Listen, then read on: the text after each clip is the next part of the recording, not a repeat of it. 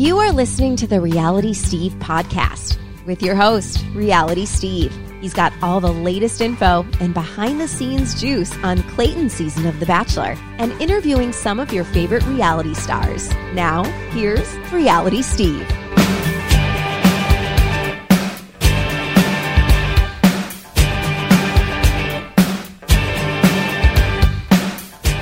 What's up, everybody? Welcome to podcast number 270. I'm your host, Reality Steve. A very important podcast today. It is with Jennie Alexandra from Millionaire, which airs Thursday nights on Fox. Episode 3 is airing tonight. Jennie has a story to tell, and we're going to get to that momentarily. There isn't a whole lot that I want to go over Bachelor Nation world. There was no episode this week, not a lot new going on. So I do want to dive into the Jennie Alexandra story. She's a contestant on Millionaire. Last week she got a one-on-one date. And on that one-on-one date, she had mentioned that she was a victim of sex trafficking. We get into all this. This is a public case. It is something I didn't even know about until a few days ago. But when I watched the episode last week, when I heard her say that, I knew nothing about it. I had never even heard of this girl before. I had no idea what she was involved in. But I immediately DM'd her after the show and said, hey, I don't know if you can even talk about this, but I'm intrigued. I'd love to have you on the podcast. I'd love to know more about what happened. And that's when she informed me. She's like, yeah, I'd love to. I have never spoken about this publicly. This is the first time Jennie has ever spoken about this publicly. The case was settled last June or July in 2021. Sentencing did happen in that case. And I think two things that you need to follow up with at the end of this podcast is I'm going to include two links on both my website at realitysteve.com and in the episode description on whatever podcast forum you listen to this on. I will have the links there. One is the press release the day after the sentencing happened from the Department of Justice in California, Department of Justice, that gives a rundown of what the case was about and what happened. And then the other thing is online. There are documents. It's like 121 pages, but I read it all. And it is it's the transcription of the day the sentencing happened back in last June. It's either June or July of 2021, where 20 of the victims in this case, all unnamed, they are victim A, B, C, all the way through, I think, M or N or something like that. It's a transcription of what they said in court that day. They addressed the court, and then they addressed the defendant, Andre Garcia, who was the main culprit in all this. And you talk about some powerful stuff. This podcast has got a lot in it, and I'm going to say it right off the bat. I'm going to there is a trigger warning here. There is a lot of sexual talk in this podcast. There is the links that I include. There is some graphic, some discussion that's very graphic and sexual in nature of what these women had to go through, what these women had to deal with, the things that they repeated and had to tell Andre to his face that day. It's just an amazing story. I'm so glad that Jennie agreed to do this. Because like I said, I had no idea what I was getting into when I DM'd her, because I had no idea about the case. She said sex trafficking on TV last week, and I had one thing in my mind, and this case is something different. There are layers to sex trafficking. I'm sure a lot of you probably have the same definition of sex trafficking as I do, which is I thought there was some sort of kidnapping or hostage situation where somebody was basically turned into a sex slave. And while not in the literal sense, there is a part of it that is Jennie's story is that. So there's a lot to unpack here. We do start off talking about Millionaire and how this all got started. and then we get into what happened. And there's a lot here. I do want to warn you, there is a trigger warning. If somebody you know has been through this, or maybe yourself, as someone listening to this right now, has been through something similar, just know I am giving you a warning ahead of time. But I just want to I really, you're going to see me, you hear me say it a ton of times during this podcast, especially towards the end, on how much I thank Jennie for coming on and doing this, because this is the first time she's ever talked about this publicly, and she is the main reason why this lawsuit happened. So before we get to any of that, I do want to talk to you again about our sponsor, and that is Beachbody. You know, the distance you live from your gym, your home to your gym, can make all the difference in how often you work out. It's true. How close does your gym actually have to be for you to work out? You know, for me, it's tough sometimes. And the gym isn't even far. But just the idea of, you know, putting the clothes on and putting my shoes on and getting in the car and driving, you know, sometimes, you know, you've been there. You all make excuses. I make excuses to not work out. Well, now you have Beachbody in my house. It lets you stream over 1,500 of the hottest workouts from top trainers to all your devices, phone, TV, tablet, anytime, anywhere. Working out with Beachbody, it just works. There's no travel time to the gym. Who cares what I'm wearing? Hell, half the time I don't even have shoes on. Zero pressure keeping up with everyone else is doing. I'm at home. I could do it at my own pace. Try any one of their programs free for 14 days, like what I'm doing. I've mentioned it a few times already. I'm doing the Lift 4 because I need to do both strength and cardio. I don't like doing just one. And that's just me. You might just like doing one over the other. The combination of lifting and high-intensity interval training together is a game changer for me, and it's only 4 days a week. No gimmicks, no fads, just proven workouts to get results with millions of success stories. Why try anything else? You could lose up to 9 pounds in 14 days with Beachbody. Join me and start for free today. Go to beachbody.com/Steve to get 14 days totally free. That's beachbody.com/Steve. Results vary based on starting point and effort. So I want to just get started right now with this podcast. There's a lot to take in. It's close to an hour and a half long, but I hope you listen to all of it, and I hope you go read the links that I included on both my website and on the episode description in the podcast. Whatever you listen, however you listen to your podcast, it would be in the episode description. Underneath the actual episode description, there'll be links to her Instagram account if you want to follow Jennie, and the links to these stories. But I mean, this is probably top 3 podcasts I've ever done. I learned so much over the last few days in doing research on this, talking to Jennie, learning more about everything that went down, and it's just, again, you've been warned. Trigger warning here. There are some very sensitive subjects talked about, and I hope that you can weather that storm, make it through, and really to get a deep dive into what these women had to endure. I would suggest the link that I include to go read the transcription from the day the sentencing happened in this case last June, and what these women said to the judge. Each got up there and each spoke their piece about what this man did to their lives. So let's get going. Podcast number 270. All right, let's welcome her in. You can see her on this season of Joe Millionaire, airing on Fox Thursday nights at 8, 7 Central. Episode 3 goes tonight. It is Jennie Alexandra. Jennie, thanks for coming on. Hi, how are you doing today? I'm good. Jennie, on your one-on-one date last week with Steven, you opened up a bit about being a victim of sex trafficking that you were involved in a few years ago.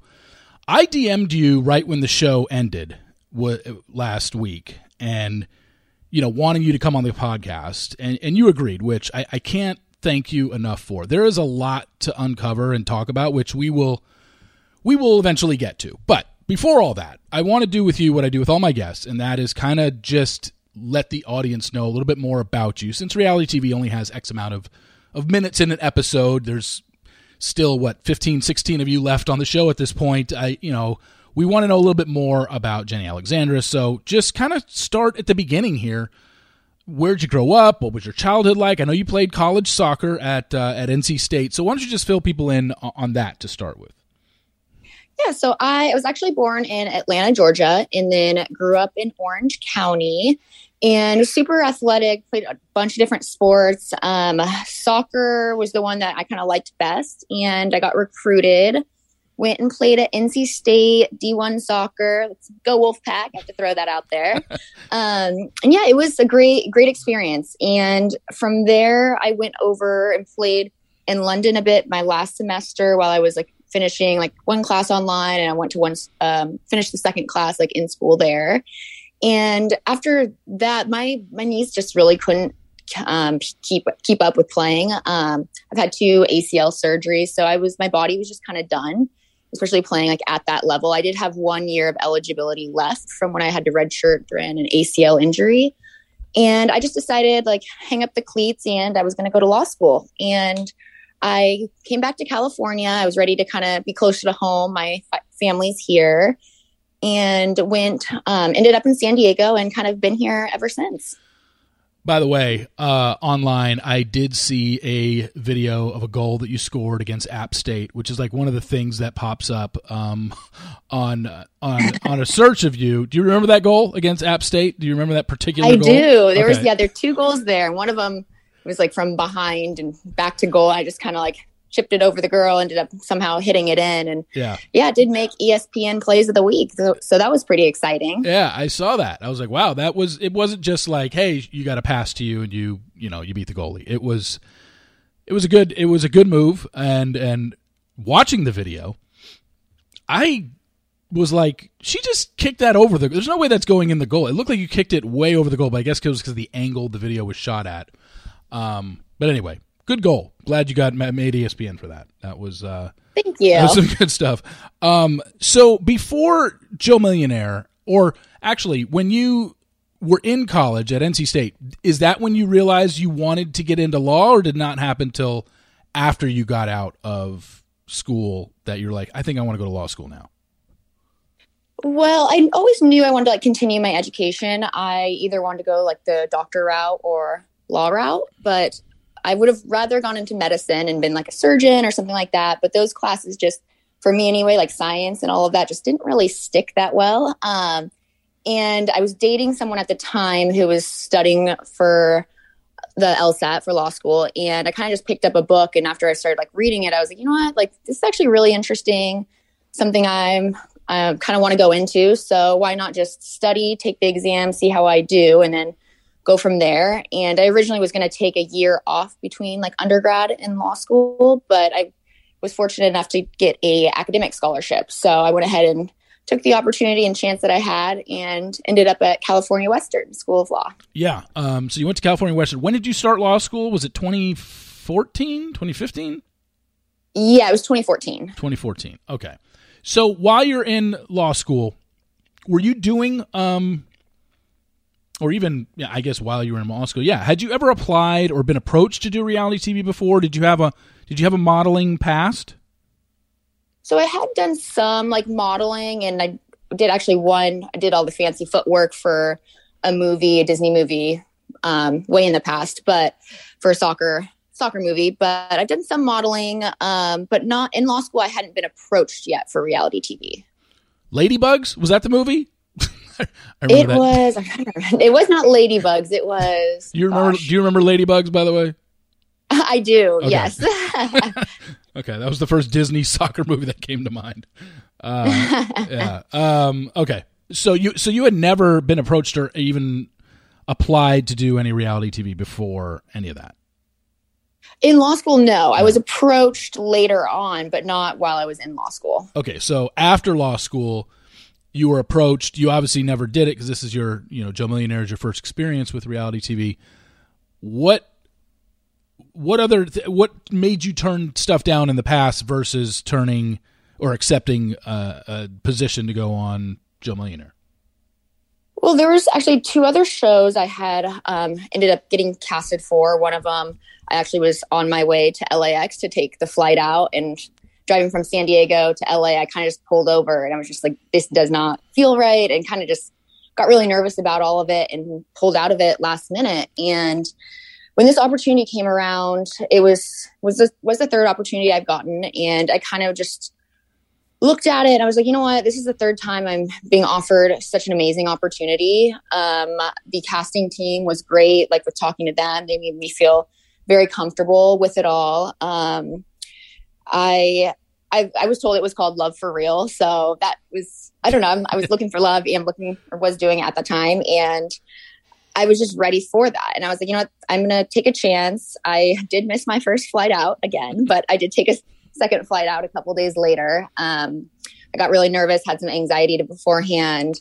And then after I missed my flight, one of the producers like just talked to me and was like, you have no obligation. You can fly out here. You can fly back the same day if you decide you don't want to do it or if it's not something for you. And just hearing that and like talking to everyone, part of the casting and production team, it was like, you know what, I'm gonna take a chance, take a risk, and worst comes to worst, I just fly back home. Well, it's funny because that's exactly what Kurt and Steven said last week. Was when they were being recruited for this show and going through the interview process, they were also being told the show is called Love for Real. There was nothing about Joe Millionaire and one of you is going to be rich and one of you isn't, and the women are going to have to make a choice, all that stuff. It was sold as Love for Real, which is funny. And it's also ironic. And because I remember, you know, in speaking with you briefly before this, you said that you would not have done this show if you knew the title was Joe Millionaire. No, I would not have.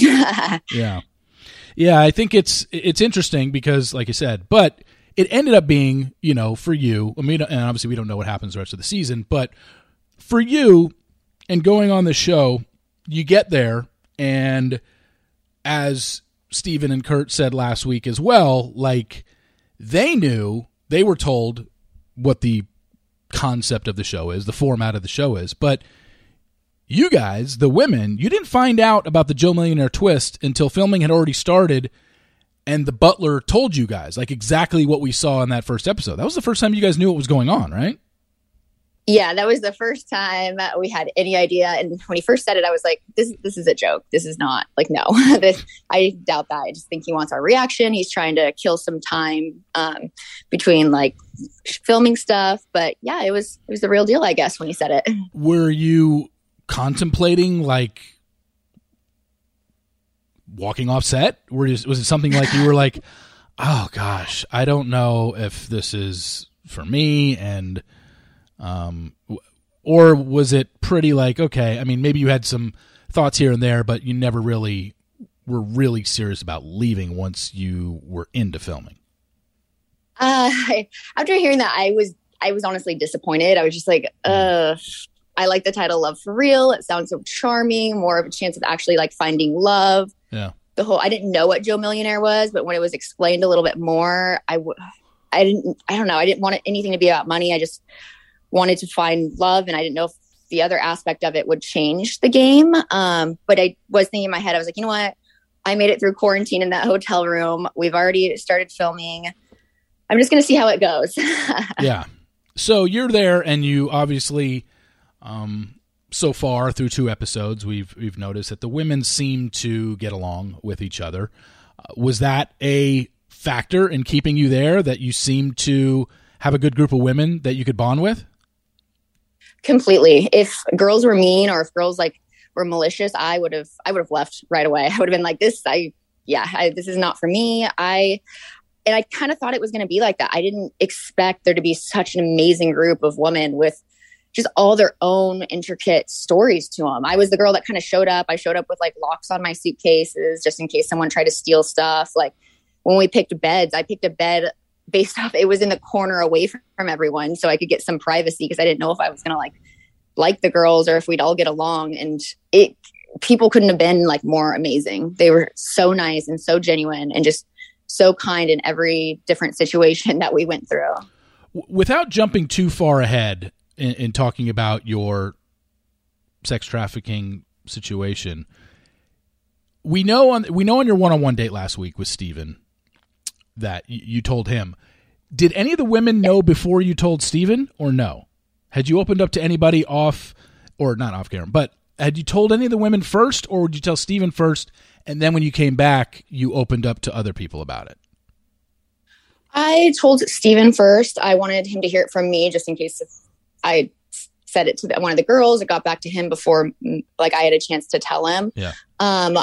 I knew there's a possibility of me telling him on the one-on-one. I didn't know if it was for sure going to happen. So I was a little bit nervous just going into the one-on-one. And if I did tell him like how it was going to go, but I never like told the girls like what I might tell him. Okay. So you win the Gold Digger Challenge where you guys had to pan for gold, and you and Carolyn had the most. So Carolyn chooses Kurt and you get Steven. And you kind of briefly just mentioned it, but on this date, you opened up to him that you were, a victim of sex trafficking. Before we get into all that, before the date started, did you know you wanted to tell Steven this? How have you usually handled this in your real life dating with men? When have you usually opened up about this to someone that you were dating? I usually wait a lot longer than like a first date until it kind of starts getting like serious, or we start seeing each other like exclusively. I always want to be the one to tell the guy versus him find out from like friends or family members. And I do always struggle with like, when do you tell someone that? It's kind of a huge thing and a huge topic, and it is a part of my life, whether I want it to be or not. But there's no real handbook on how do you tell a guy you were sex trafficked.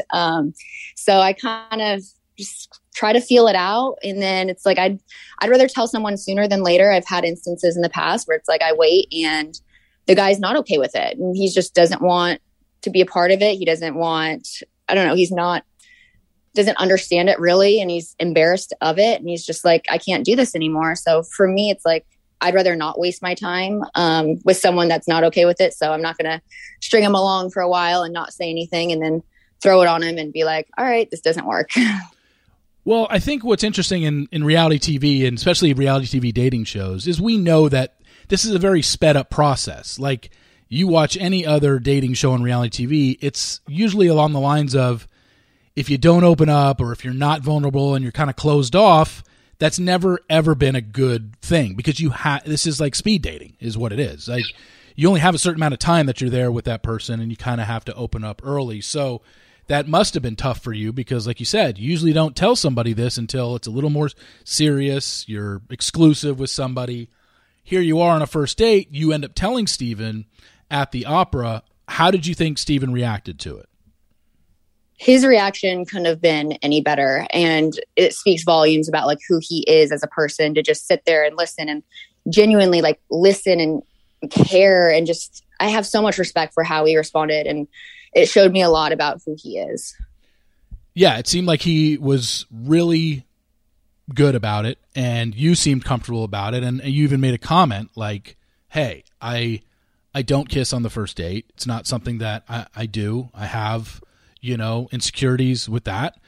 And yet when you're in the limo with him on the way back, I can't remember if you were saying it to him or saying it in your confessional, that you were like, God, I wish I wouldn't have, kind of said that, because I'm feeling comfortable with him and I would like to kiss him, but I've already like laid down a rule that I don't. So were you contemplating changing your rule for Steven?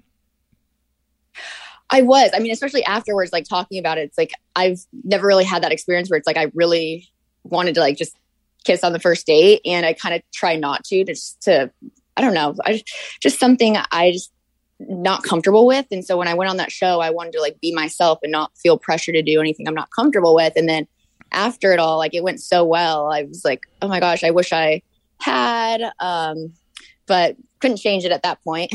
Yeah.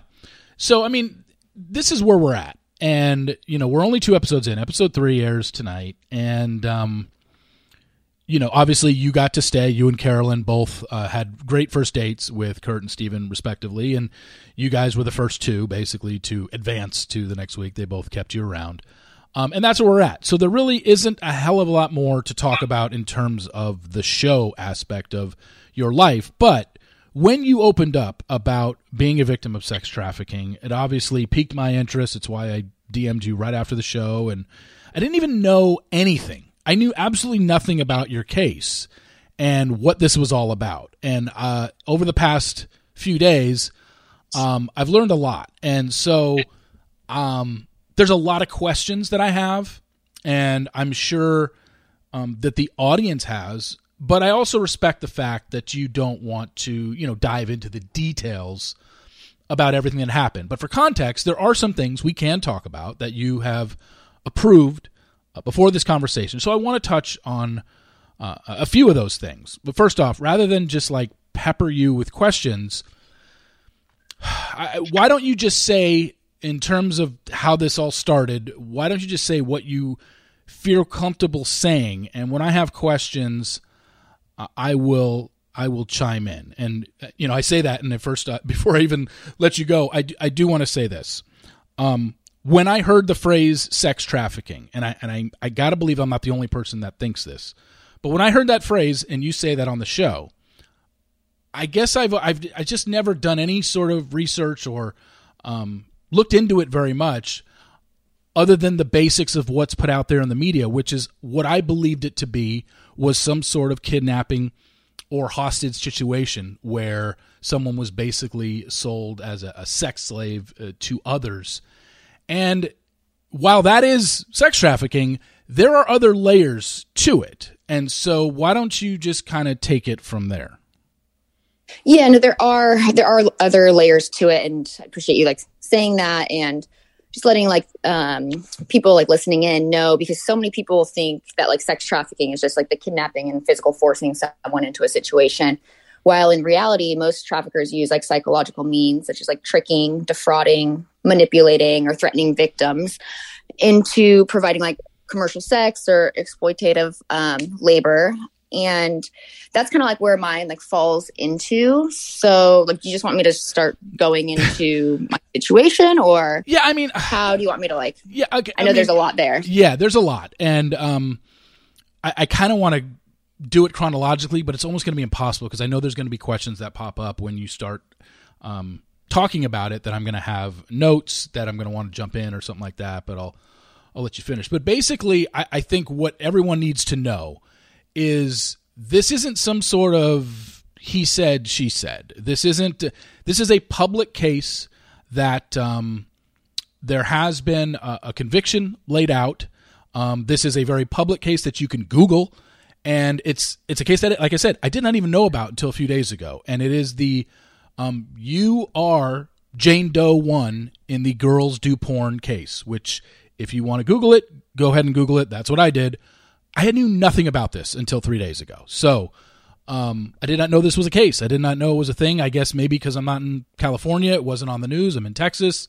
This was a big deal in California. But you were Jane Doe 1 in the girls do porn case. And I guess from there, just how did that come to be? How did you become Jane Doe 1?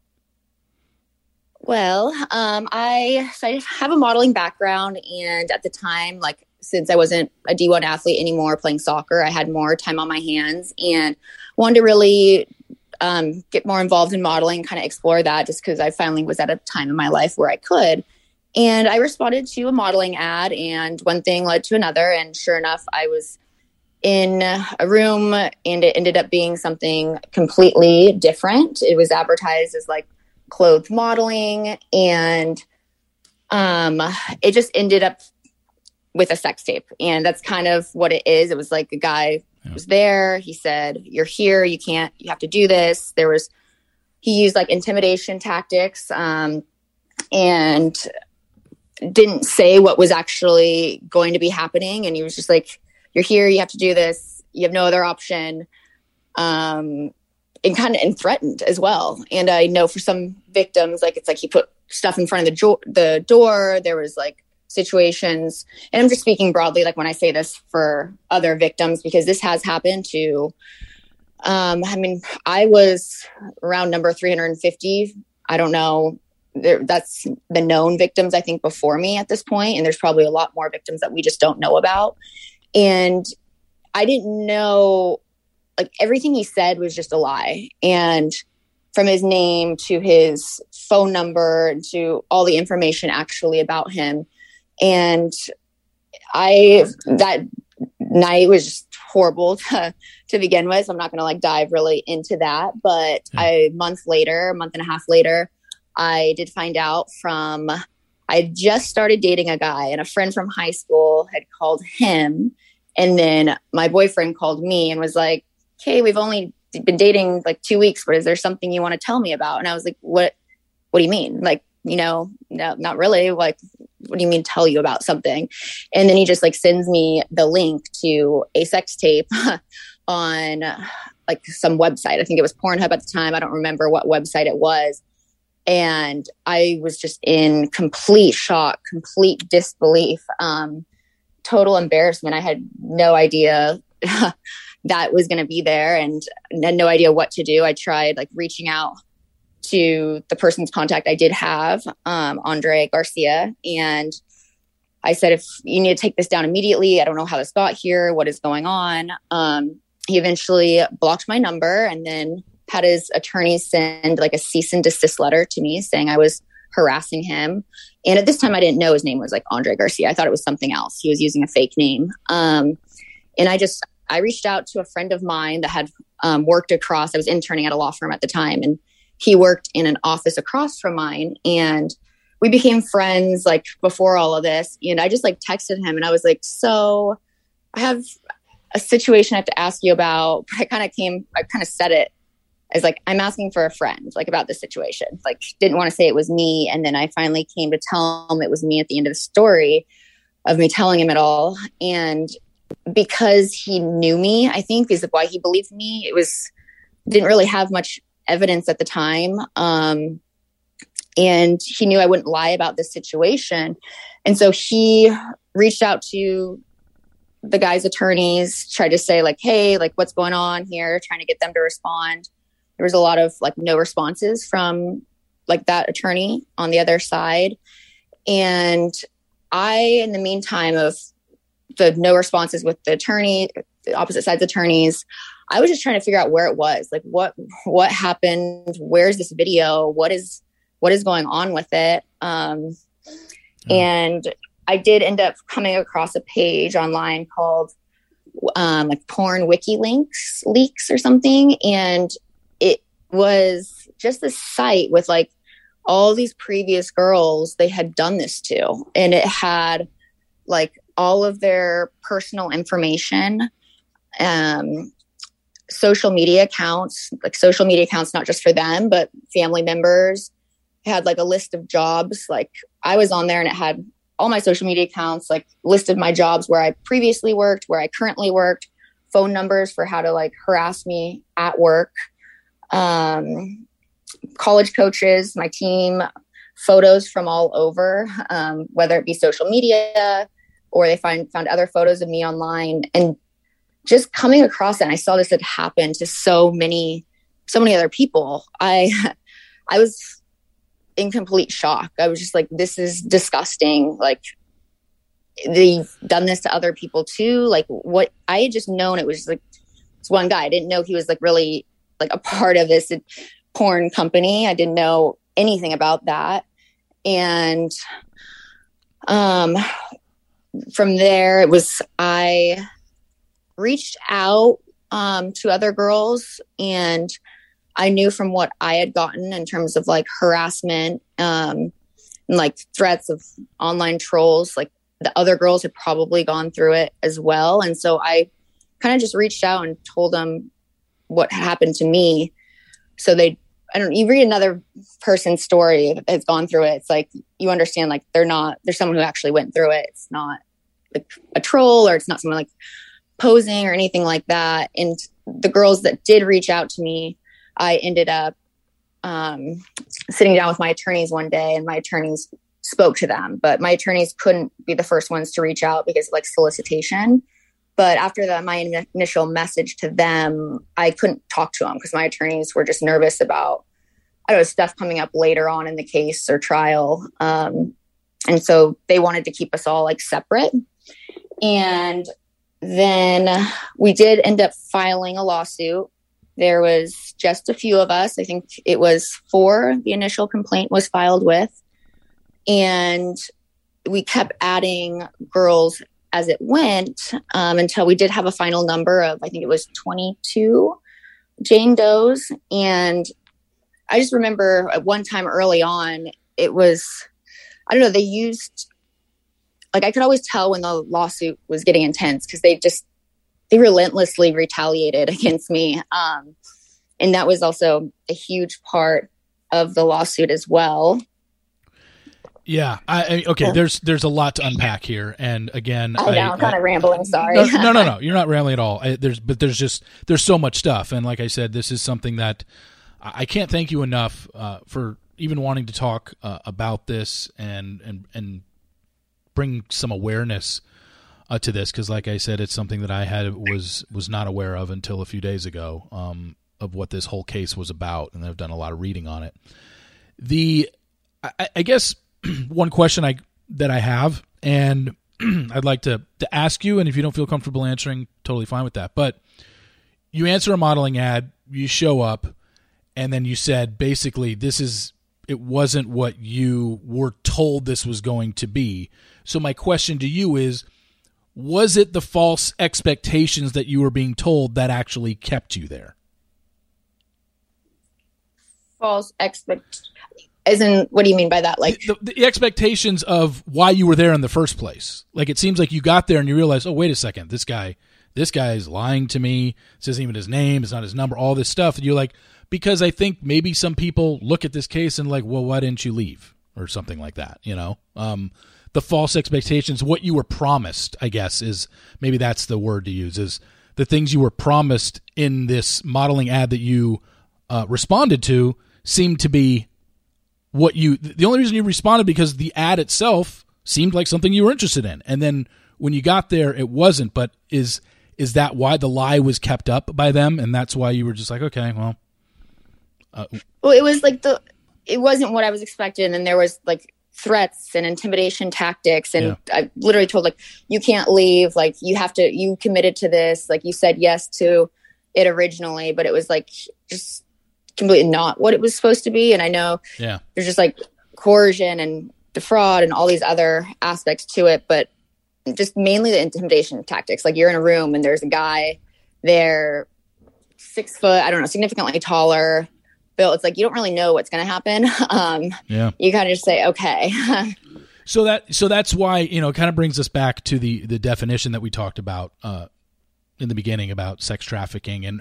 And while this isn't in the literal sense kidnapping or hostage situation that I think a lot of us immediately relate to the phrase sex trafficking, it kind of was, just not literally. You know, you weren't kidnapped, you know, you weren't held hostage, but you almost kind of were, because there wasn't anything that you could really do in terms of, in that situation, in terms of who you are and who you were in a room with. You had no say, really.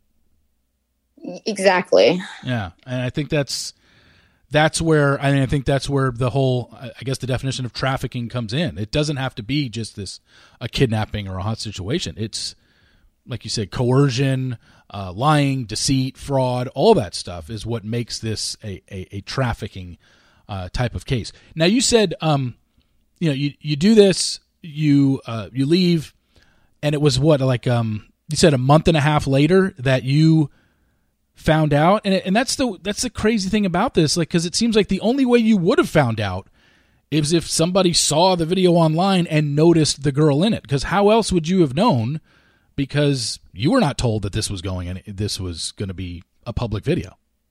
No, I was never told it was going to be a public video, let alone online, let alone sent around to like every person I knew. Had no idea. I was just living my life, doing my thing, and then all of a sudden, like, had this like bomb just dropped on me in my life, and seemed to be like their scheme with it all. It was like they do that, they use the video, then I guess they'd like end up posting it later on when they gathered more information about the victim, family life, and they stalked her social media, whatnot. And then they'd post the video, and then slowly after they'd reveal all of her personal information and encouraged people and internet trolls and basement dwellers of the world to go harass her and her family members. And it was this sick tactic of theirs. And it's just, I couldn't believe anyone would ever do anything like that. Well, I think, I mean, there's a lot of just horrible negative aspects to this case, but one of them was the fact that, you were the first one to bring this to light in terms of, a lawsuit, getting a lawsuit going and bringing this up and saying, like, this isn't right. This shouldn't be going on. And then you said the harassment started big time on you, and not only was it towards you being harassed, but this video was being distributed to family, to friends, to your professors in college, to it was like it really got bad. Like, they sent a message on Facebook from like a fake account, and it was the person had just said, if you don't drop this case tomorrow, then this video is going to go to everyone you know. And I remember reading it and just not responding. And sure enough, 24 hours later, it went to every family member of mine, old college coaches. They sent emails to them with explicit photos and a link to the video. They sent it to professors and deans. And in it, they accused me of being and I quote, like, crusty whore, disgrace to the law school. And they also went as far, like the defendants did, as mailing letters of photos of me to the dean and really attacking every aspect of my life. Ugh. I mean, again, I can't imagine. And so while that's all going on and all these other people are doing this and finding this out and getting stuff sent to them, I maybe it's hard to put yourself back in that time frame, but what is going through your head at that point? Like, are you just like, I'm screwed? Like, how am I ever going to, what do I do at this point? Did you think of just dropping the case ever? I did. There was a lot of times where I did. And I remember my mom even saying, like, you don't have to keep putting yourself through this. Like, you don't have to do this. And I'm like, Mom, I have to. I couldn't personally just live with myself not knowing that I didn't try. I mean, at that point, the evidence is kind of stacked against us. They didn't have a ton of evidence. We were still uncovering evidence and had a private investigator with it all. And I just had to know that I tried to do something. I couldn't live with myself and wake up and look in the mirror every day and be okay, not trying to prevent something like this from happening to other women. Yeah, I mean, we talk about all that stuff that they did to you, but something you mentioned in your answer when we first started talking about this was this WikiLinks page that had basically almost a personal bio of every woman that they had posted on their Girls Do Porn site, which was just info on all these women, their name, their colleges, their jobs, their family members, their social media accounts. Like, when you find out about that, what do you do?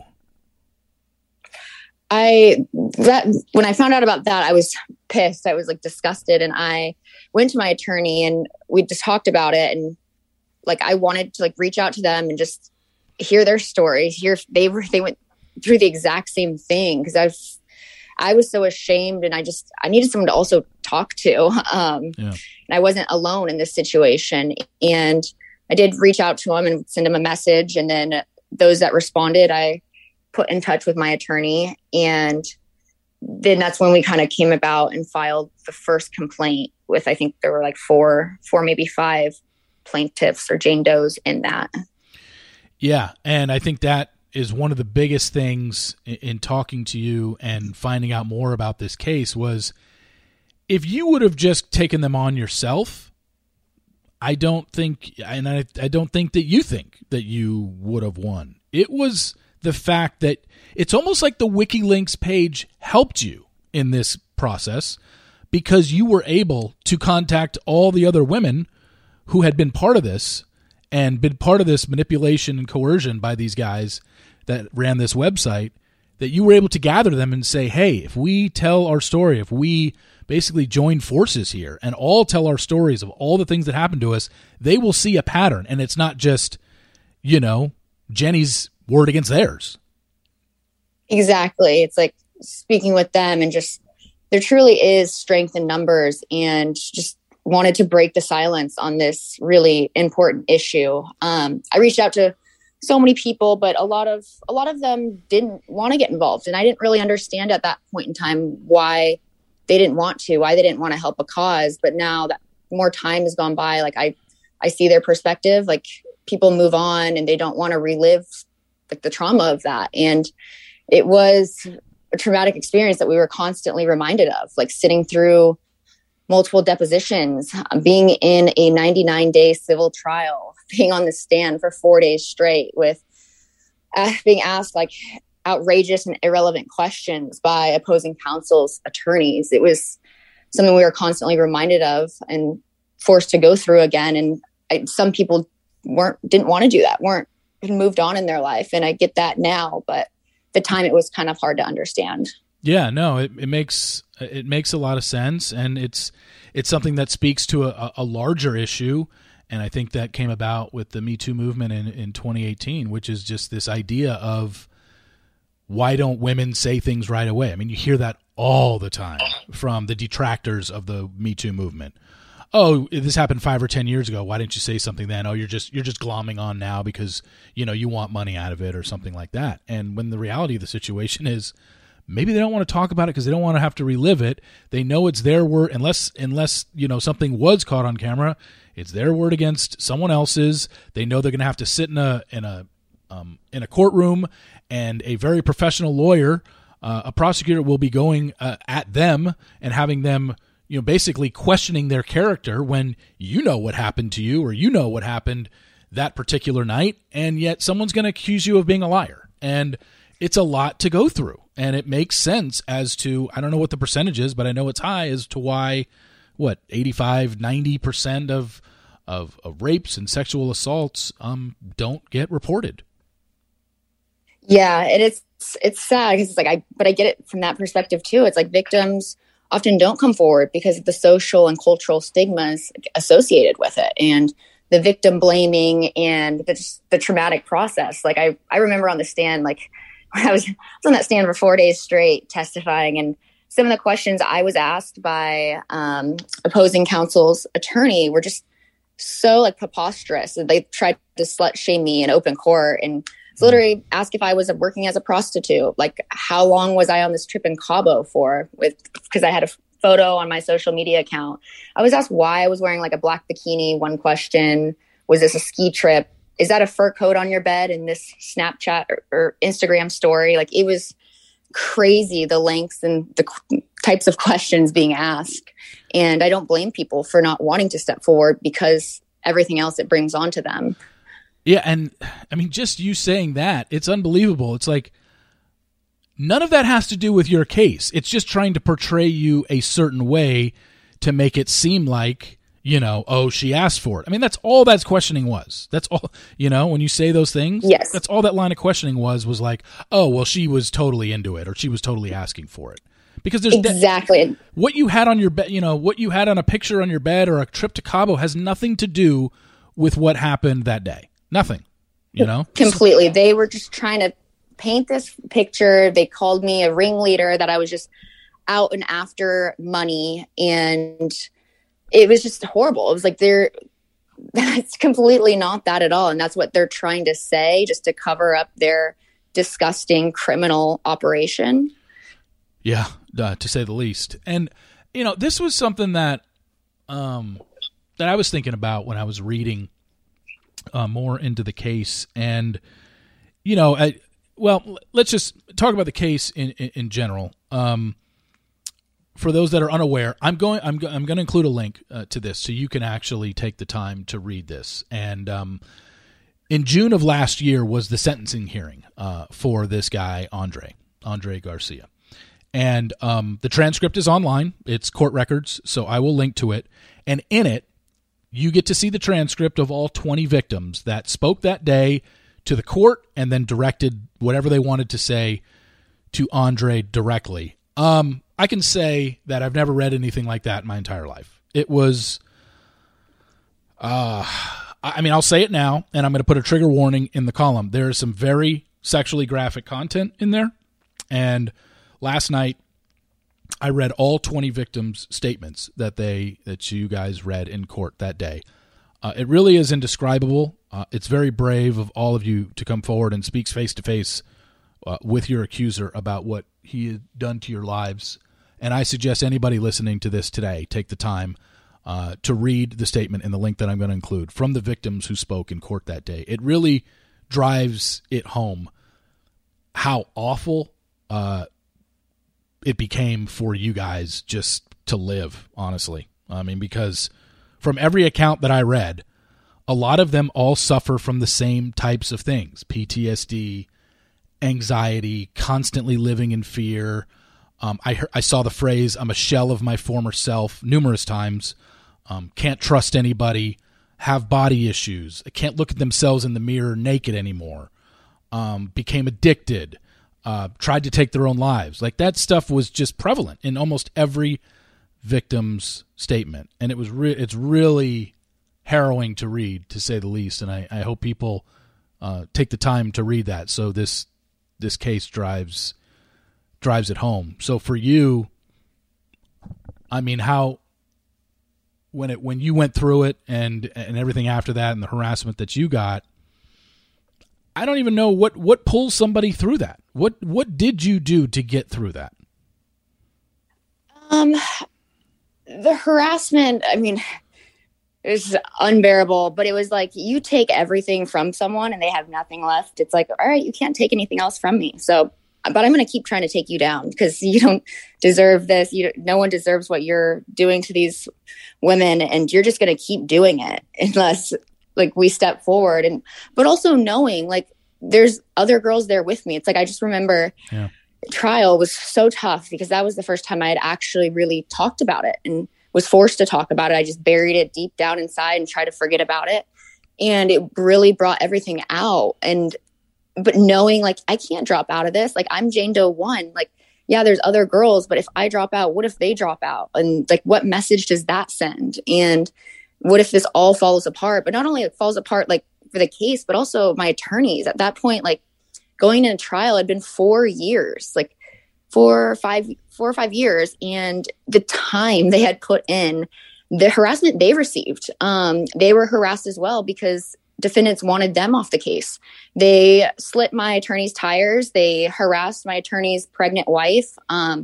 They photoshopped my attorney's photos onto other explicit photos, and then, like, tried to, like, defame their law firms and called them and harassed them. So it's like all of us girls were getting harassed. They harassed the attorneys, and the fact they stayed on the case as well. And even, like, one of the last firms that came on, Sanford Heisler Sharp, like, they fronted like $500,000 just in court fees. And so it's like, to get into it, and then if I drop out and then other girls drop out, it's like, no, I have other people, like, relying on me and that need me too. And so, and they were strong. So such strong women and courageous. And so their bravery, like, led me as well. Like, even though I couldn't talk to them because our attorneys didn't want us talking throughout the civil case, just knowing they were there or they were about to testify before me, really helped, like, give me light through the entire situation. Yeah. Like I said, I can't imagine. And that is very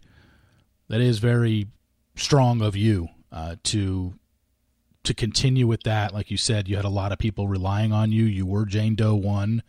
If you drop out, probably everyone else does. And this never gets brought to, a trial. And this might still be going on if you don't do what you do. So all the props to you for, coming forward and doing that. It was disgusting. Yeah. Even through trial, it's like they were still doing their same disgusting business practice throughout the civil trial until they got, like, picked up by, like, FBI. That was the only thing that actually stopped them from continuing to do it. They were still doing it while the trial was going on? Like, how? Yes. How were they not how were they not, like, I mean, I guess I don't know how it works police-wise, but once they are in the middle of a trial, wouldn't they be tapped to see if they were still going on, or their whereabouts known, that they were still, renting out seedy hotels to do this in? I don't know. I guess I don't know how it works. Yeah, no, they did, like, a great job, and, like, the work that the detectives put in was honestly quite amazing, and the lengths they went to. But they have to have enough evidence before like just picking people up and then raiding offices and whatnot. But they eventually were. But it was just crazy that like these sick defendants here just were continuing to do it while trial was going on. Just no worries, unbothered by the entire situation. They truly thought they were going to like get out of what they were doing. They weren't going to like get caught, but everything kind of came to light in trial. Luckily ended in our favor. Yeah, and we're going to get to that in a second. I want to backtrack real quickly on something that I wanted to bring up because I think it's a question that probably a lot of people have, is what sort of contract was involved with this? Like when you, either before you went out there or when you were there doing this modeling shoot, supposed modeling shoot, did you have to, sign something? Because if you read the statement online, I read the whole thing from the transcript of the sentencing that day. I mean, I couldn't believe the defense's defense. I was just laughable that their defense was, spoiler alert. I'm going to spoil what the defense's defense was. And it was, hey, Andre's a young guy. He makes mistakes. We all make mistakes, but he was young. That's really all their defense was. I could not believe that that's what their defense attorney was selling on the day of the sentencing. Like, oh yeah, he was young. He made a mistake. He shouldn't have done that. Really? That was their defense? I could not believe that. But good for them that they got busted for it. But the contract itself, was there some sort of contract, something you had to sign that when you signed it, it was like, oh, that's how they got you? They had apparently like victims, like it wasn't a contract. It was a piece of paper, front and back, with some weird language, font size 8 or 10 maybe. Didn't even make sense. After drinking heavily, and there was drugs involved, I think, for some of the victims as well. And I still don't even know if like those are our actual signatures on him. There was a bunch of shady stuff that did go on with defendants and defendants' counsels. Like, I don't know. But I know with the defendants, and I wouldn't be surprised if like they were forged. I don't know. Like I do vaguely remember signing something. I don't know. It was thrown in front of me. We weren't allowed to read it. We were told we had to sign it, and it was taken right away from us after. We weren't able to get a copy, get anything about it. And even my attorneys asked after it was filed, like even before it was filed, like, 'cause they claimed that, oh, we signed something. It took them so long to even get a copy of it. Discovery requests, they asked them over and over to produce the documents. They just never were produced. Either get delayed or, oh, they had some excuse. And when my attorneys did finally get the paper that apparently had like signatures on them, it just was way later and didn't even make sense to an attorney what the language was on the piece of paper. God, it seems like if they were really up to date with everything and they knew they were doing nothing wrong, they would have been able to produce those and said, oh, no, look, they signed it and it says right here, we're doing this, this, and this with these videos. And that's not at all what it was. And no, I find that to be very interesting. I think one other thing that you talked about briefly when we spoke before this interview was, and it goes along the lines of how strong you had to be to continue in going through with this lawsuit, was when you first set out to do this, you didn't think you were going to win, did you? I didn't know how big it would end up being. I didn't know how much, what they were going to find out. It's like my number was blocked and it's some guy using a fake name and lives in my building. Apparently that's how it came back. But I didn't know, I just kept finding out new information and then what they were a part of. And I know other girls had tried to bring civil lawsuits against them before me, and they were shut down immediately. Because they used, their entire scheme was using intimidation and threats to shut down and silence any women that tried to come forward. And it had worked. And I didn't expect it to ever actually go to trial, but I didn't know if we would win or not. It was more for just I have to try to do something to prevent it from happening to other young women. And I want that video taken offline. And when you say other people, why were the other civil suits shot down? Is it just because the other women didn't go through with it because of the intimidation tactics, or it was evidence-wise or something like that? I think it was more because they were just shut down because intimidation tactics and threats. Yeah. I don't know if there was like one or two, but I know girls tried to like talk to attorneys, but also it's like, it's hard because it's like you're going to an attorney about something. And if that girl doesn't have like any evidence, or that victim doesn't have evidence at all, it's like, it's a he said, she said situation. It's like, okay, attorney is going to take on the case, like contingency. So work on it for free. And if they're unsure if they're going to like get any money back from it, it's like very time consuming. So just a hard case, like when you tell someone initially about it, to really jump on board and say, okay, let's do this. No, I totally understand. And now it makes so much more sense reading about it. And not to mention, a lot of these victims were still teenagers at the time, and 18, 19 years old. And at that age, how much do they know about law and going forward with this? How much money do they have to even hire a lawyer? And if someone doesn't take it on pro bono, can they even do anything? Like I said, there's a lot of factors involved, not to mention the intimidation and the threats that were coming their way of, hey, you don't go against us, or we're going, because this was a major operation that was being run on Girls Do Porn, and they had a lot to say, obviously, and I could see how the intimidation would work in that case against people just starting out, did something, and they were just like, oh shit. And unbelievable that, when you guys first started out with the case, what I read in the sentencing was you initially asked for 151 months, which is around 14 years is what they initially asked for, the sentence for Andre? Yes, something like 14 or 15 years. I'm not quite sure I don't remember the exact amount, but I think it was something along that. I think the wording was 151 months is what I think I remember seeing in your lawyer say in that sentencing transcript. So off the top of my head, 144 months would be I'm blanking. Anyway, but for those that don't know, again, spoiler alert, the case, the sentencing happened in June of last year, I believe, or maybe it was July. Andre ended up getting 20 years in prison for this, which is more than you guys asked for. And I mean, when that came down, can you even put into words when you heard that sentencing how you felt?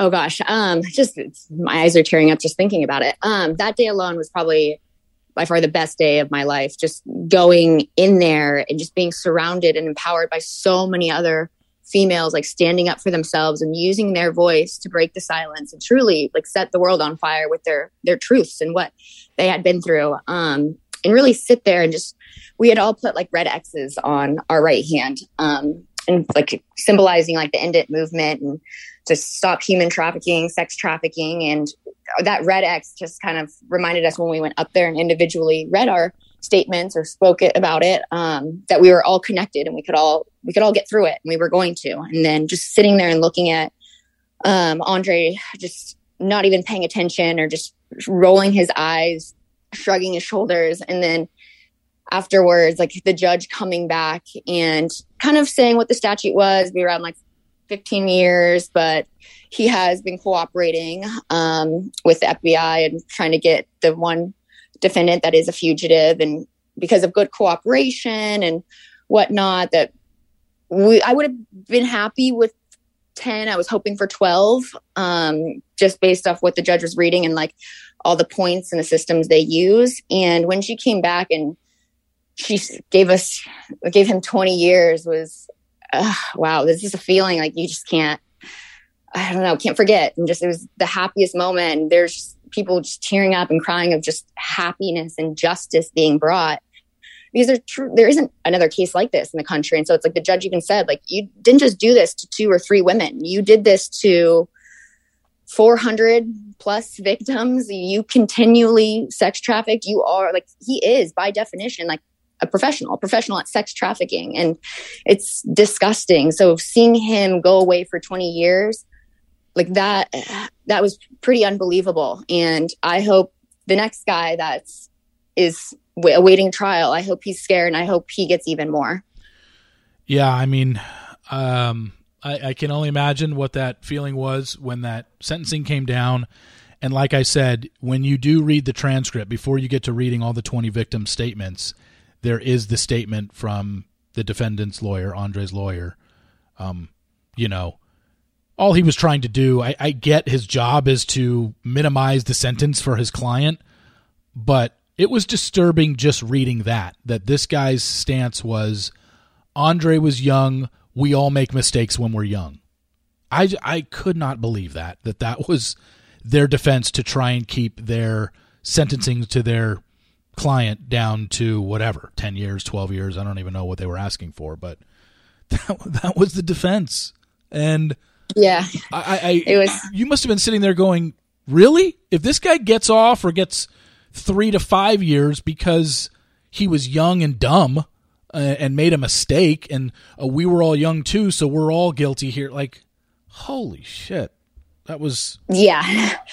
I was scared, like waiting for hearing what his, how many years he was going to be given. Because it was just like, it's going to send a message, and if he's allowed off lightly, like there's going to, I don't know, no one's going to really want to stop, or it's not going to deter this type of like behavior. And when she came back with that, it was like, good, he deserves that. I mean, in my opinion, he deserves life, but that wasn't something that she was going to come back with. So realistically, I knew that. Yeah.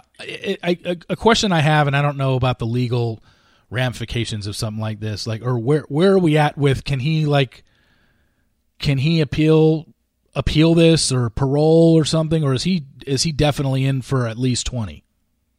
So he's in for at least 20. I mean, with good behavior, it might be a little bit early. I'm not quite sure, but he was the one defendant who pled guilty to everything. And so because he pleaded guilty without having to go through like trial or anything, pleaded guilty and then was awaiting his sentencing. And that's when we all got the opportunity to go in and read a victim impact statement there in court. And then that's when the judge came back with what she decided was fair given the circumstances, and 20 years it was. Okay. And I mean, something that I thought of, and I guess I don't know the answer to this, and I'll just ask you, is I was speaking to this case, to somebody else, and just asking questions that they're kind of in the legal field. And I was just kind of curious, like, why wasn't rape any part of this lawsuit when it seems like what was happening was the very definition of rape? Why was he not convicted of that? I don't know, like, all the back end details with everything. And also I don't know if it's something I can exactly talk on, just because I know there is someone else awaiting trial. And I don't want to speculate on that type of thing, but that's fine. Sorry. No problem. That's fine. I didn't know, because when the more I looked at it and read these women's accounts, I was just like, okay, this, I mean, I'm glad he got 20 years, but it seems like you said, he should have gotten life. I guess it's just semantics when we're talking about that, but it just seems to fit the definition. What was happening here was the definition of it. So that's why I was curious, but that's basically everything to do with the case. Like I said, I will include both links, both the a link for all of you to read. Basically, it looks like a judge's summary of everything that happened, and then I will link to the transcript from the sentencing that day, to where you can read what both lawyers' opening statements were, and then all 20 victims and what they had to say to the court and to Andre himself. Very powerful stuff. It's something that you cannot begin to describe, and that was kind of the next thing that I wanted to talk to you about, was the after effects of something like this in your life. When someone deals with being a victim of sex trafficking, when people bring it up to you, sometimes, I don't know, a message of encouragement, may not be the way to go. I think one thing you told me was you don't recover from something like this. It's something that you carry on for the rest of your life. So how would you tell people how to, I don't know, talk about this with you or bring it up to you? Yeah, I mean, the after effects of it are traumatizing. I mean, it's been 7 years, and this is the first time I've actually been able to talk about it in a setting, like interview type setting, and just be okay to be able to talk about it. It's because like the defendants, like for me anyway, it's like they stole like so much from me. They changed my entire life, who I was, who I am, and who I could have been. The emotional harm doesn't expire, and it does. It's a part of me and stays with me forever. But what's helped me with it all is just knowing I'm not alone. Like there are other people out there that have been through it, and we can get through it together. And also being able to talk about it and raise awareness. It's like what happened to me was like horrible, and it's horrible to all those other victims. But it's like, you know, by sharing my story, I can help do something about it and bring awareness to it. And it's been a slow process, and time has definitely helped. But also seeing justice has been a significant factor as well. And seeing Andre go away for 20 years, and just know that we're doing our best and trying to move on from it. But it's a message, like when people do read those like victim impact statements, I do want to say, like, please just read them. Don't try to figure out who victims are. Give them their privacy. Everyone's at a different point in their recovery process. So it's like, even if you know someone who's been through that, just even a simple message saying like, oh my gosh, I had no idea you went through this. I'm so proud. I'm so brave of you. Like that can also have a triggering effect, and they can just be like, oh my God, like their day could be great. They didn't think about it all day. And then all of a sudden they see this message and they're just triggered, or they're just like, oh my gosh, people know about it. Or it's like, it can have a harming effect like as well. Luckily, I'm not at that point anymore, but I know a lot of people are, and they do want to be able to move through life and their day-to-day activities without having to be reminded of it. Yeah, that's what I was kind of worried about when you were answering it there, until you said like you've kind of moved past that. Is like, obviously a lot of people are going to listen to this podcast and probably want to reach out to you, not to say that, I mean, maybe some did go through it. We reached one person today where they went through it and they feel a little more safe now because they heard you speak about it. That's great. But just people reaching out to you saying, you know, you're so brave, I had no idea, that you'd be okay with that, right? I would. Yeah. I mean, okay. I'm good with that now. And that's why I'm able to finally share my story and kind of spread the word on it. But it took 5 years to get to that point of being able to actually like not be triggered by a message. But now it's like almost 7 years later, it's like, I'm fine with people reaching out. I get triggered in person if someone's like, oh my gosh, you look familiar. Where do I know you from? Then like, it just triggers in the back of my head. I'm like, okay, so they must have seen a video or a photo or something. But yeah, recovery is a everyday thing. So I was going to say that's got to be tough because, like you said, somebody might have the purest intentions in the world, but something small like that, like, hey, where do I know you from? Immediately that's got to be where your mind races to. Like, oh crap, did this person, see the video? Yeah, and then I quickly usually try to change the subject. Yeah, no. What about this post trial, post everything, with your dating life? Like, has it been an issue with the guys that you have dated? How do you bring it up to them? What has the reaction been? And has it been positive? It's tough. I mean, right before the trial started, I was like dating someone and I was the first person to tell them about it, and they said they were okay with it. We started dating each other. It was pretty serious. And then he just felt like he could do whatever because I had in his eyes, like sex tape out there. And so he'd do horrible things to me and tell me I deserved it because I had this and brought this into his life. But even past that, it's like, okay, like dating guys or going on dates or getting to know them, it's hard. I kind of touched on this in the beginning of this conversation was you don't ever know people's reaction, and you don't know how to tell them always or when the right time to tell them is. So it's like, usually I'll wait a little bit longer than I did when I told Steven. But it is something I like to get out there somewhat relatively quickly, just because if they do have an issue with it, and a lot of guys I have dated do have an issue with it, then at least like we can go our separate ways from there, and I don't waste more of his time and he doesn't waste any more of my time. Yeah, there's a lot of obviously douchebags out there and, fuckboys out there, but golly, somebody using your video against you, like saying, well, you did this, so I can do this. Like, you are a shitty human being. I mean, there's no other way around that. I cannot believe that happens. Like, that happened to you. That some guy really used that as a reason to treat you a certain way because you had this in your past. Thank you. When I confronted him on cheating on me, he like pulled up the video that he found it and saved it on his phone and just played it. He's like, I can do whatever I want. And I was just so fragile then and so weak that I was just like, I stayed in the relationship and I shouldn't have. But I eventually got out of that. And now I'm much stronger now and I would never be okay with something like that. But it's crazy. Like, actually, just yesterday, I even received a message from an ex of mine from literally right after all this happened, or we started dating right after this had happened to me. And I received a message a couple days ago, would have been 7 years ago, was the last time I talked to him. And he messaged me on Twitter and said that me sharing my story and being on this show ruined his marriage. And I was like, how did that? I don't know. I just get stuff all the time. Like, I was like, how does this ruin your marriage? I haven't seen her talk to you in 7 years. And then me sharing my story on a TV show affects you. But I don't know. I received blame for somehow what I went through is I'm one to be blamed or victim shamed or whatnot. Wow. You didn't respond to him, did you?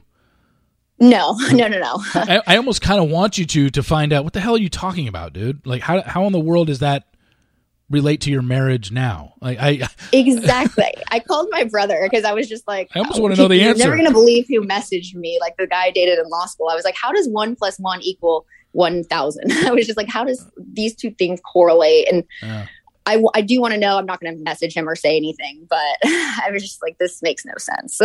Well, shit. I mean, honestly, when I had tweeted out that in the last couple of days that you were going to be on the podcast, and I couldn't wait for everybody to hear it. There was a guy who had a response that I just shake, my head at, and I'm, I mean, if you go look on my mentions, you could probably find it. And this guy is clearly anti-Jennie. And it's taking so much of me to not just absolutely lay into this guy. And, but yeah, I mean, you're going to have your detractors out there. You're going to have people that are going to blame you for this or something like that. That's just the way people have to react. Like, people just can't take this story and be like, holy shit, I can't believe this went on. They have to find a way to find out, well, it must have happened because of this or something that Jennie did or something that Jennie said. Like, they victim blame. Yeah. You didn't do anything wrong here. You're not the victim. I mean, you are the victim. I said that wrong. But I know what you're trying to say. Yeah. Exactly. So I saw this guy's response, and then I looked at some of his tweets, and a tweet he sent 4 days ago was clearly directed at you, and it's just like, really? Like, I think I know which one you're talking about.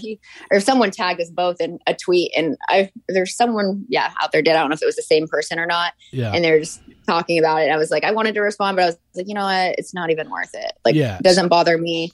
I'd rather him get mad at me over it than some other victim in the case. But it's just like, leave it alone. And at first I'd get mad, but now I'm just like, I pity a person like that. I pity a person that can't see it for what it is. I mean, the defendant is in prison for a reason, and then to still say it was my fault and that type of thing. I'm like, wow, that person is a very miserable person, and I should feel bad for them. Yeah, it's just one of these things where I literally want to tell the guy how ignorant he sounds, but doing that over Twitter is just never a good thing, because he's already, just looking at some of his tweets, he clearly thinks that he's in the right in anything he says or thinks. So nothing I say is going to change his mind, but he looks like a complete by saying some of the things that he has said on Twitter. And there's just a part of me that really wants to just like totally expose him and show what basically a misogynist he is and what a pig he is. for his thought process on this. And, oh, God, it was just really... But I haven't responded, and I'm not going to... Yeah, don't respond. I feel like those types of people, a response encourages them even more and fuels their fire. So it's like... Yeah. I know it's hard sometimes not to respond, but best to just leave it alone. Yeah. But thank you for that. Yeah, no problem.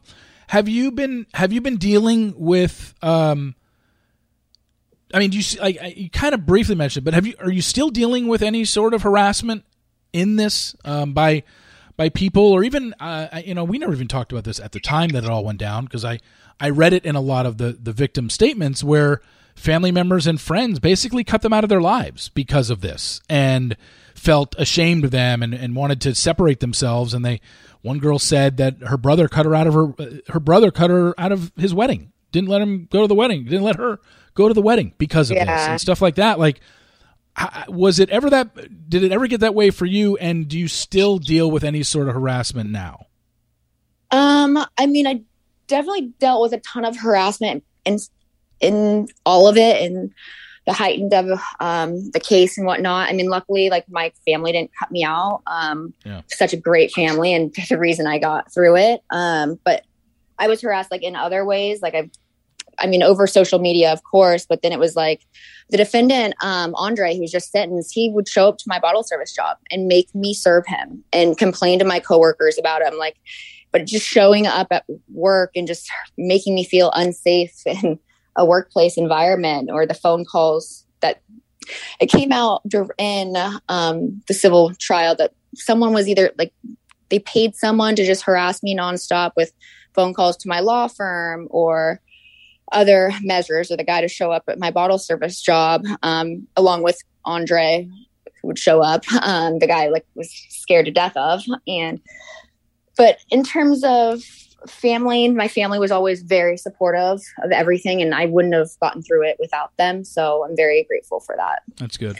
Yeah, that's really good. And what you're doing now, like, I think a lot of people want to know, like, in law, I'm sure once this happened to you, because I believe this happened to you 1 year into law school is when you first is when this occurred. So what type of law now are you involved in? And is this something that, like you said, that you're advocating for? So tell people exactly what kind of law you're doing now.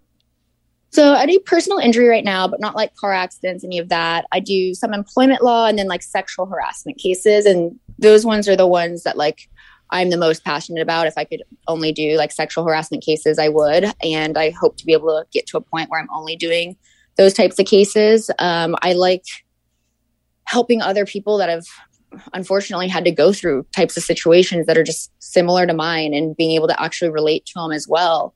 And not just help them find justice, but it's like you talk to someone who's been through it. It's like an understanding, and just talking with someone has such a good form of therapy. But from me going through it as well, it's like when I talk to other victims of other things, it's like being able to relate and realize you're not alone and just rebuild. And you can get through it, and that transition from like victim to survivor. So I do a lot of like work in like nonprofit stuff, and I actually want to dive into that realm more now that the show's over, and I do have show's over from filming, I should say, and I do have a little bit more time on my hands.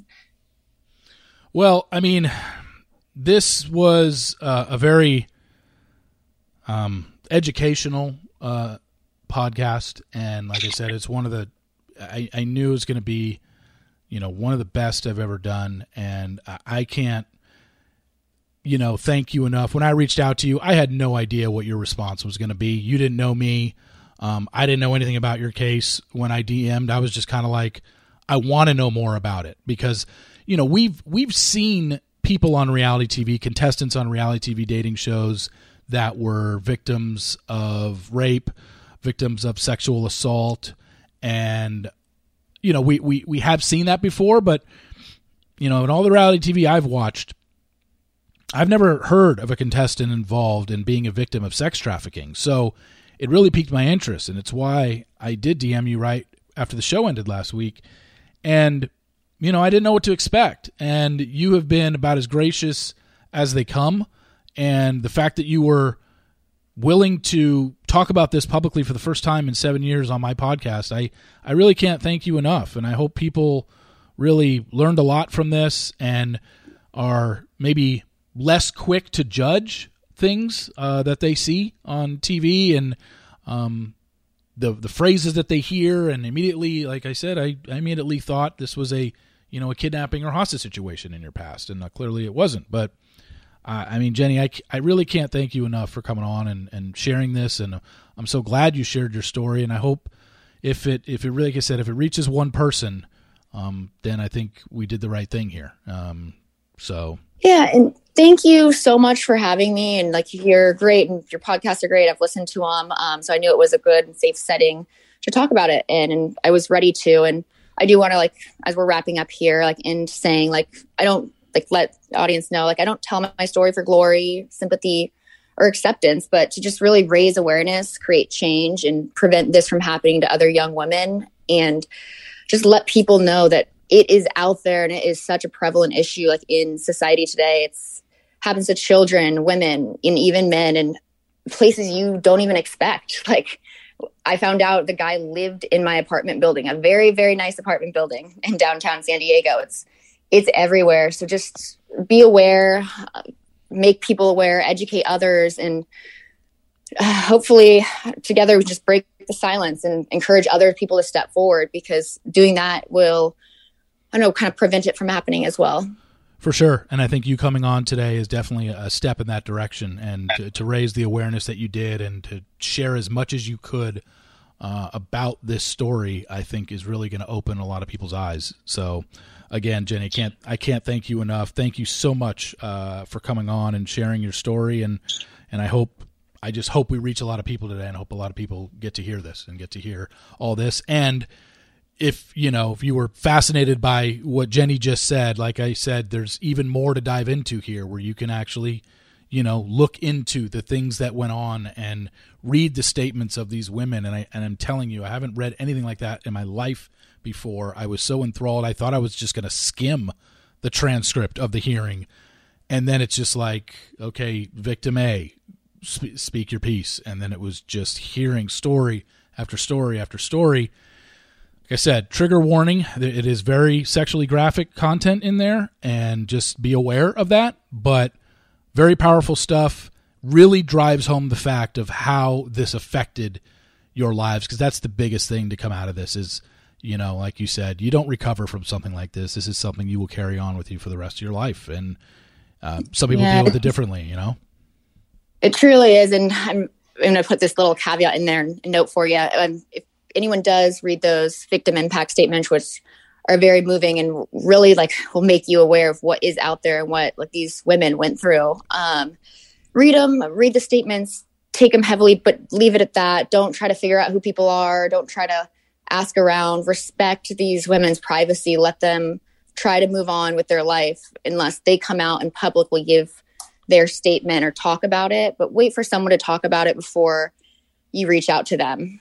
Yeah, I mean, is there anything in there that could even lead? When I was reading those, there was nothing that made me think, oh, I think this might be this person. I just assumed there are internet trolls that try to figure things out and make forms of it all, because it has happened before. But just read it to become aware and just really feel and try to understand what everyone went through, and respect people's privacy as well. Yeah, no doubt. And like I said, I'm not an internet troll, so it never even crossed my mind. I know you're not. No, and I wasn't trying to say that at all. But you never know what forms might come up of people revealing the names and whatnot. But thank you so much for having me today and just talking about this important issue. And I really am very grateful and thankful for it. Well, thank you, Jennie. Really appreciate it. We will obviously be in touch, and good luck with everything going forward. You obviously know how your journey happens on Joe Millionaire. We'll watch that play out over the next few weeks. As we know, Joe Millionaire airing every Thursday night on Fox 8/7 Central. Catch episode 3 airing tonight. Jennie, Alexandra, thank you so much for coming on. Can't thank you enough. Thank you as well. Have a good rest of your day. You too. Bye. Wow. that was Jennie Alexandra. And I think maybe the Meredith Phillips interview I did, where she had revealed the sexual assault that happened to her on the Bachelor set when she was, or Bachelorette set when she was Bachelorette, which is a story she had never told publicly anywhere, is probably the only thing I compare to what we just heard. I guess that I know I said it probably 10 times in the last 5 minutes. I just couldn't thank her enough for sharing that and for sharing it on my podcast, because who am I? Like, she could have easily, after last week's episode on Joe Millionaire, where she came out and told Steven that she was a victim of sex trafficking, maybe no one reached out to her. Maybe no other podcaster reached out to her. I mean, I guess I'm just saying I'm glad I did. And I had no idea what to expect. I had no idea what she was allowed to say. And when I reached out to her, I had no idea what her sex trafficking story even was. And it wasn't until she told me, and I did the Googling on it, and you guys can all do it because it's out there and public knowledge. Google girls do porn case. Girls do porn is one word.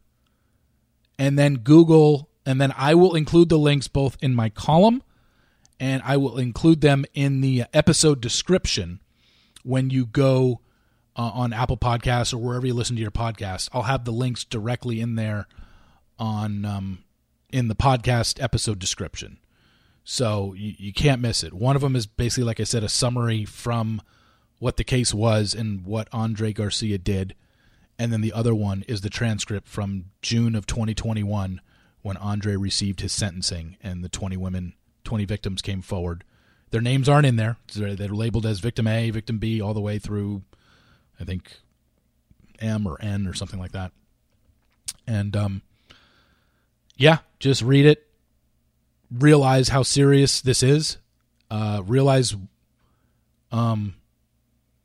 what this guy did and how he changed their lives by running this operation that he did. The lying, the deceiving, the coercion, the physical assault. I'm glad the guy got 20 years, but like Jennie said, I wish he would have gotten life.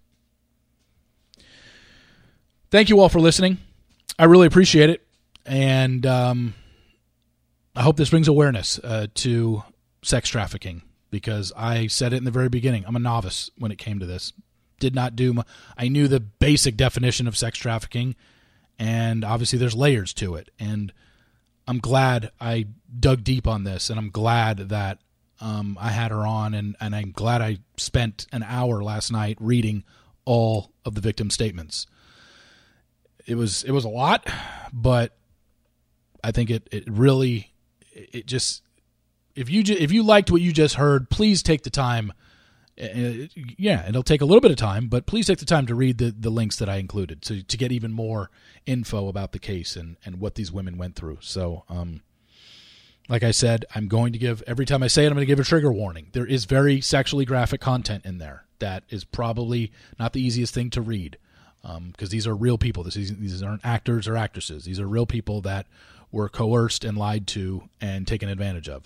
So keep that in mind. Don't do anything like Jennie said. We're trying to go, out who they are or whatever. It doesn't matter. They are victims, and let's leave it at that. And just hear their stories and hear what they had to say and take it from there. And so it just drives the point home of how bad this was. So again, please rate, subscribe, and review in Apple Podcasts. So much appreciated. And we'll be back next week with another podcast. So for Jennie Alexander, I'm Reality Steve. Thank you for tuning into this podcast, and we will talk to you next week.